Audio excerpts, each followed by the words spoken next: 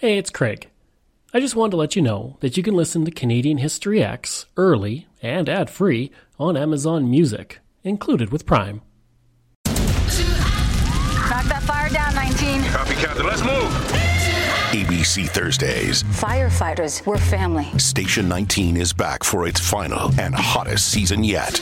The subject has explosive chemicals. With fiery romances. You're the love of my life. And Andy is finally in charge. I'm going to be the best damn captain the station has ever seen.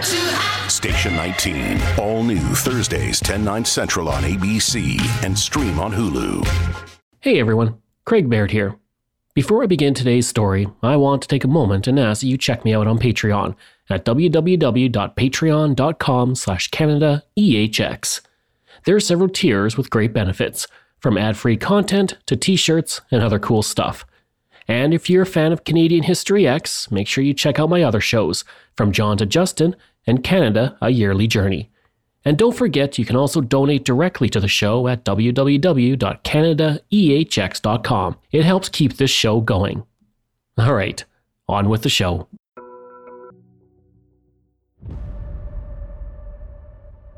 Today's episode is one of the spookiest of the year.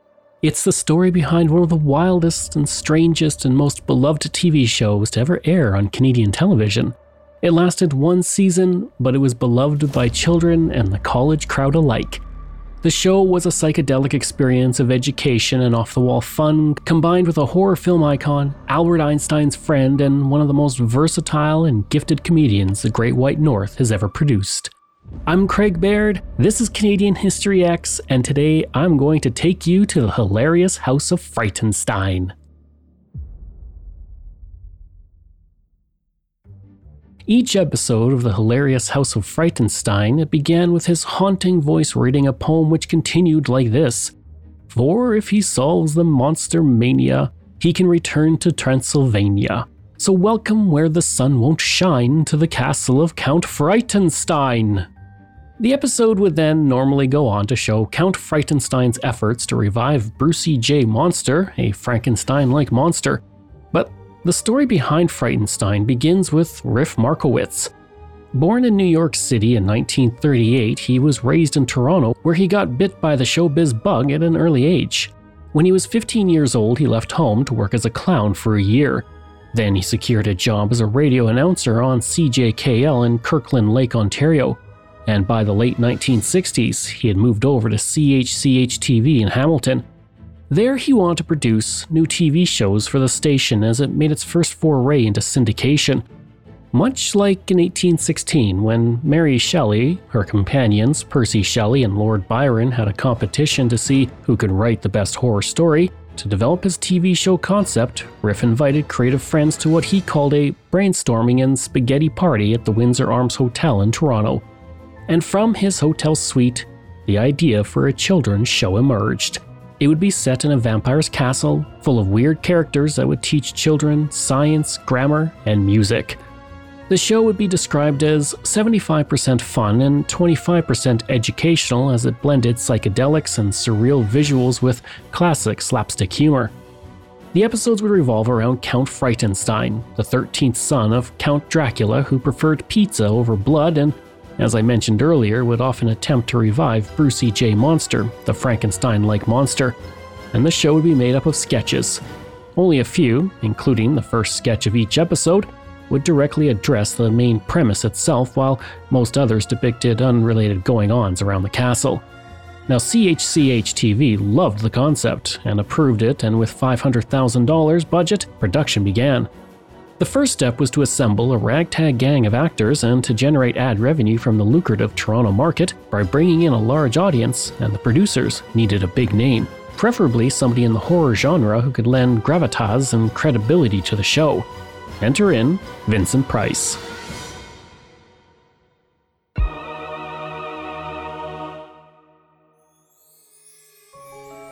Born Vincent Leonard Price on May 27, 1911 in St. Louis, Missouri, he was the youngest of 4 children and started his career as a character actor in the late 1930s and early 1940s. But it didn't take long for him to venture into horror, where he became a legend.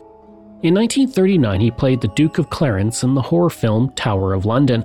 1 year later, he played the Invisible Man in The Invisible Man Returns.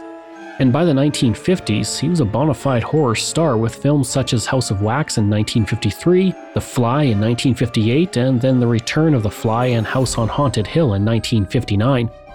From 1960 to 1964, he acted in 7 film adaptations of Edgar Allan Poe movies, including the box office hit The House of Usher. As the decade went on, Price moved into B-movies while guest acting on various television programs. Then, in 1970, he was offered to play the role of the narrator on a new children's show in Canada. And Price had been wanting to do something that his kids could watch, so he agreed. The role was that of the ghoulish narrator who typically appeared in each episode 4 to 8 times to introduce sketches of nearly all the characters, while mixing in some poems as himself. According to the crew, Price got into makeup and costume, read his segment lines to himself, put his head down, and then looked up and nailed his scenes in one take. Once done, he was back to makeup and wardrobe, and he repeated the entire process over again as he filmed 400 segments in 4 days. John Bradford, a camera operator on the show, said of Price, "Of the hundreds of celebrities I've met in the biz, Vincent Price will always be my favorite as a result of this show." According to Bradford, at one point during a long shoot, Price suddenly left without any explanation. He returned about a half hour later with a cab driver carrying several cases of beer. He then sat down with the entire crew and told them stories from his career. And once he had finished filming all his segments, he took pictures with every single crew member and signed each of the photos before he left. And for his time on the show, he earned $13,000.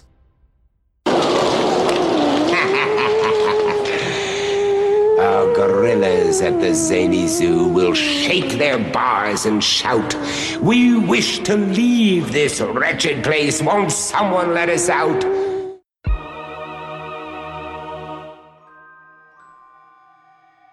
As the narrator, Price served as the glue that held the sketch show together and offered cohesion, as Count Frightenstein and supporting characters were played by Billy Van, except for a few like the Professor, who was played by Julius Sumner Miller.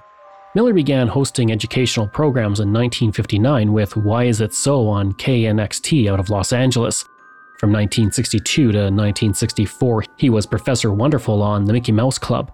On television, Miller showed an enthusiasm that was not often associated with serious science, and if you thought he was just an actor, well, you couldn't be more wrong. This guy, he had some serious credentials. In 1933, he earned a master's degree in physics from Boston University. 4 years later, he submitted over 700 job applications for physics jobs and was offered a position in the physics department of Dillard University in New Orleans. During the Second World War, he worked as a civilian physicist for the U.S. Army Signal Corps. In 1950, he won a Carnegie grant which allowed him to visit Albert Einstein at his home in Princeton, New Jersey, where the two became friends. In 1952, he joined the physics department at El Camino College in California, where he would remain for the next 2 decades. So yeah, before there was Bill Nye the Science Guy, there was this guy, and he knew what he was talking about.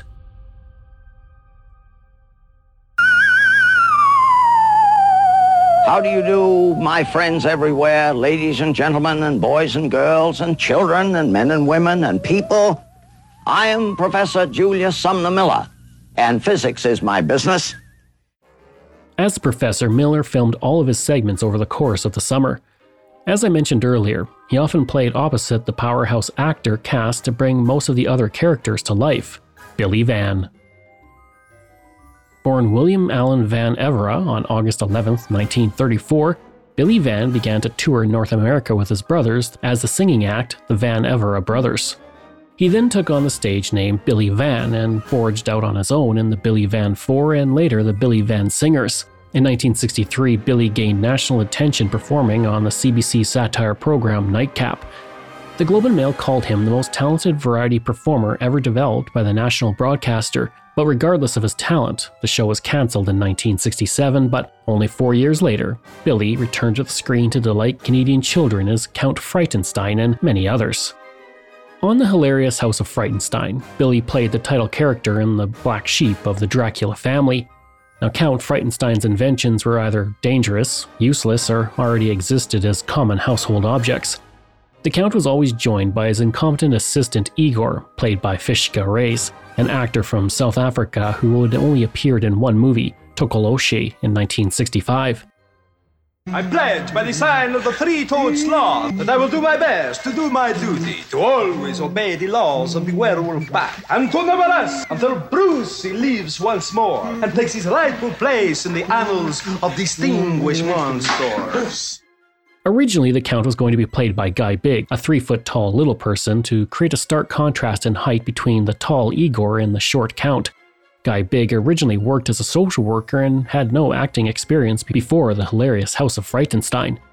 Unfortunately, Guy Bigg didn't have enough acting experience, obviously, and had trouble with Count Frightenstein's accent, so he was given the role of the Mini-Count on the show, while Billy Van took on the title role. The Mini-Count is a 3-foot-tall clone of the Count who appears in brief sketches and tells a joke. Along with Count Frightenstein, Billy played the Wolfman, a werewolf disc jockey who spun rock and roll records while sounding like Wolfman Jack, a famous radio DJ from that era. The segment featured hit signals by the Rolling Stones, Sly and the Family Stone, Three Dog Night, and were referred to as golden oldies as they played. The Wolfman and Igor then danced in silhouette against a psychedelic background. I'll add links to my favorite segments from YouTube in my show notes because I absolutely love them. In fact, one of my favorite shirts features a silhouette of the Wolfman and Igor dancing.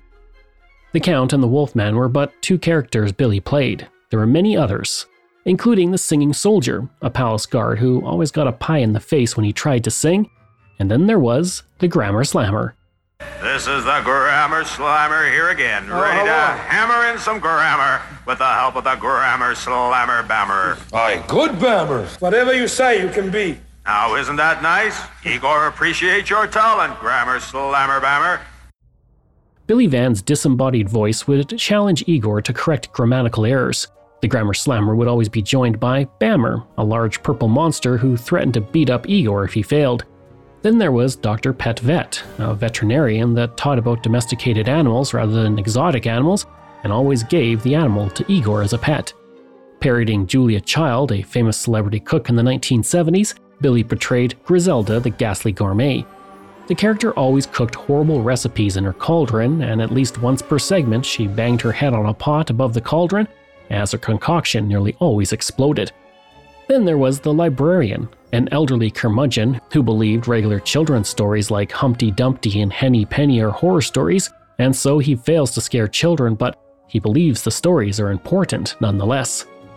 Billy was a highly gifted character actor, stating later in life, "I don't do stand-up. I prefer to do characters. I'm not sure if fear is the reason for burying myself in characters."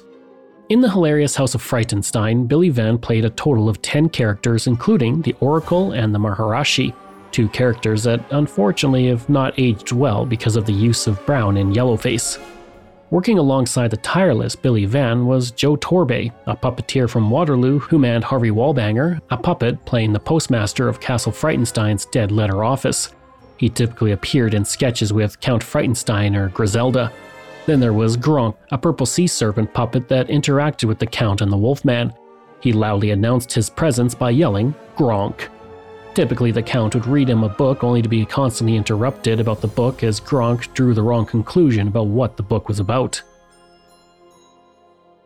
Let's take a journey back to 2003. Canadian teen sensation Avril Lavigne was topping the charts and turning the music industry upside down. But what if I told you that the Avril Lavigne we know and love might not be the same Avril? What? Did Avril die? Was she replaced by a doppelganger? I'm Joanne McNally, and I'm doing a deep dive into a notorious internet conspiracy. Who replaced Avril Lavigne? Listen wherever you get your podcasts.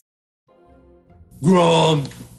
They were at war with France. France. Now, this was 150 years ago, do you see? Sure. Now, the man in charge of the British fleet was... Admiral Rupert Gronk. Admiral Rupert Gronk. No. Sure. No. No. Along with the puppets, Billy Van was joined by Mitch Markowitz, who portrayed Super Hippie, a hippie in a superhero costume with a large blonde afro, who urged viewers not to change the channel as the show went in and out of commercials. Since Billy Van appeared in nearly every sketch, the entire production was shot around him. For a few days, Billy was Count Frightenstein. Then, for a few days, he was into a new costume and makeup, introducing music as the Wolfman. This continued for weeks on end as Billy Van brought the castle's characters to life. Puppeteer Joe Torbe said, He was a joy to work with. Both cast and crew adored him, looking forward to the breaks and taping to hear as many jokes and anecdotes told as only he could tell them. In all, 130 episodes were produced in a single camera format running at 48 minutes, and each one beginning with the haunting poem by Vincent Price. That would lead to Count Frightenstein and Igor trying to revive Brucey J. Monster, and then things would move through the sketches that rarely addressed the overall premise of the show. Only the Count and Igor appeared in the main plot sketches, which involved reviving Brucey. However, they would appear in other sketches with other characters, and nearly all of the dialogue in the sketches was completely improvised. But if a script was needed, they were typically written by Riff Markowitz as well as Paul Willis and Michael Boncour. The last two had a lot of experience in sketch comedy and experience working with Riff because they three worked together on Party Game, a popular sketch show in the late 1960s. At the end of each episode of the hilarious House of Frightenstein, a different character would say, "The show is definitely over." The show only ran for 9 months, producing that first 130 episode run.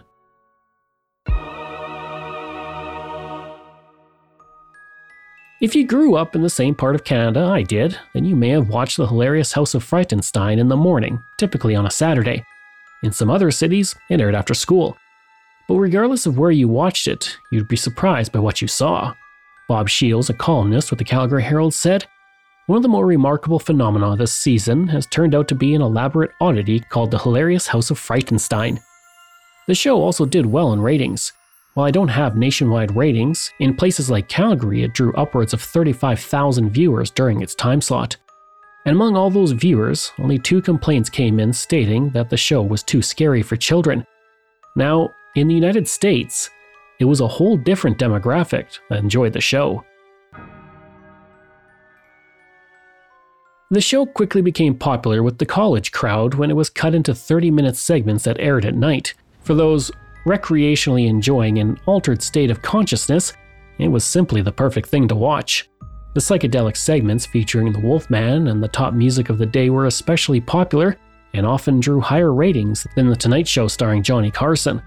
Camera operator John Bradford said, "The story we heard was that it practically cleared the streets of New York of soft drug users so that they could freak out on the Wolfman segments." The show also made an impression on a young Canadian named Mike Myers. He wrote in his book, Canada, "I used to watch this show after school, and it had a big influence on me." And after the show ended, it remained in reruns for decades. It even made it onto streamers for a while on Crave TV in Canada, and now you can find some bootleg episodes on YouTube or on the streaming service Tubi. In 2019, Return to Frightenstein, an audio production, was released featuring the surviving cast. Actor Malcolm McDowell took on the role of the narrator, made famous by Vincent Price. But what happened to everyone involved with the show? Riff Markowitz went on to produce the Wolfman Jack Show, which aired in the 1970s, and he created the 1980s HBO horror TV series The Hitchhiker. Today he lives a retired life in Palm Springs. Fishka Reyes, who played Igor, sadly died in 1974. Guy Bigg appeared in guest roles on The Tommy Hunter Show and The King of Kensington, but died of throat cancer in 1978. Julius Sumner Miller, the professor, created The Professor and The Inquiring Minds in 1974, which aired on 7 networks in Australia and became quite popular, so much so that he became a spokesperson for Cadbury chocolates in that country in the 1980s. He also became a regular guest on The Tonight Show starring Johnny Carson. Sadly, Miller was diagnosed with leukemia in February 1987 and died on April 14, 1987. Vincent Price cemented his legacy as an icon following Frightenstein. His career was given new life when he narrated Michael Jackson's Thriller in 1984. The massive success of the song helped launch Price back into the public view, and he continued to act throughout the 1980s, including in The Great Mouse Detective. His last role was that of the inventor in Edward Scissorhands in 1990. He died of lung cancer in 1993. But what about the man who made the hilarious House of Frightenstein come alive?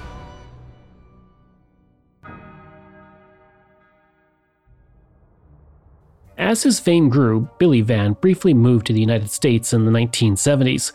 He decided that he preferred living in Canada because when he was in New York, he saw a man get shot in front of him. Then in Los Angeles, his home was broken into, twice. When he returned to Canada, his wife said, He was quite happy to be back. He had the taste of life down there and said, "Okay, that's fine. I'd rather be at home."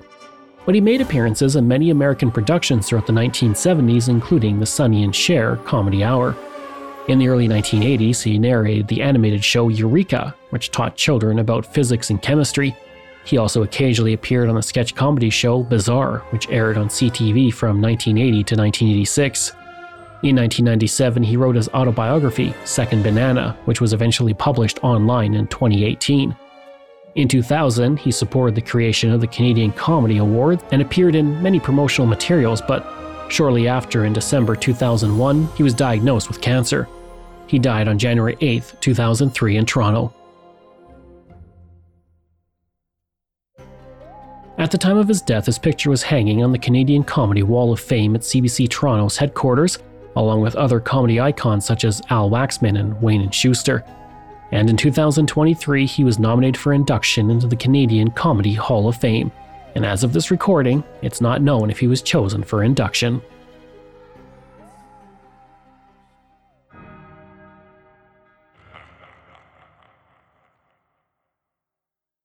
I hope you enjoyed that episode and our look at the hilarious House of Frightenstein. Next week, a very important episode for me. I'm looking at the life of Pierre Berton.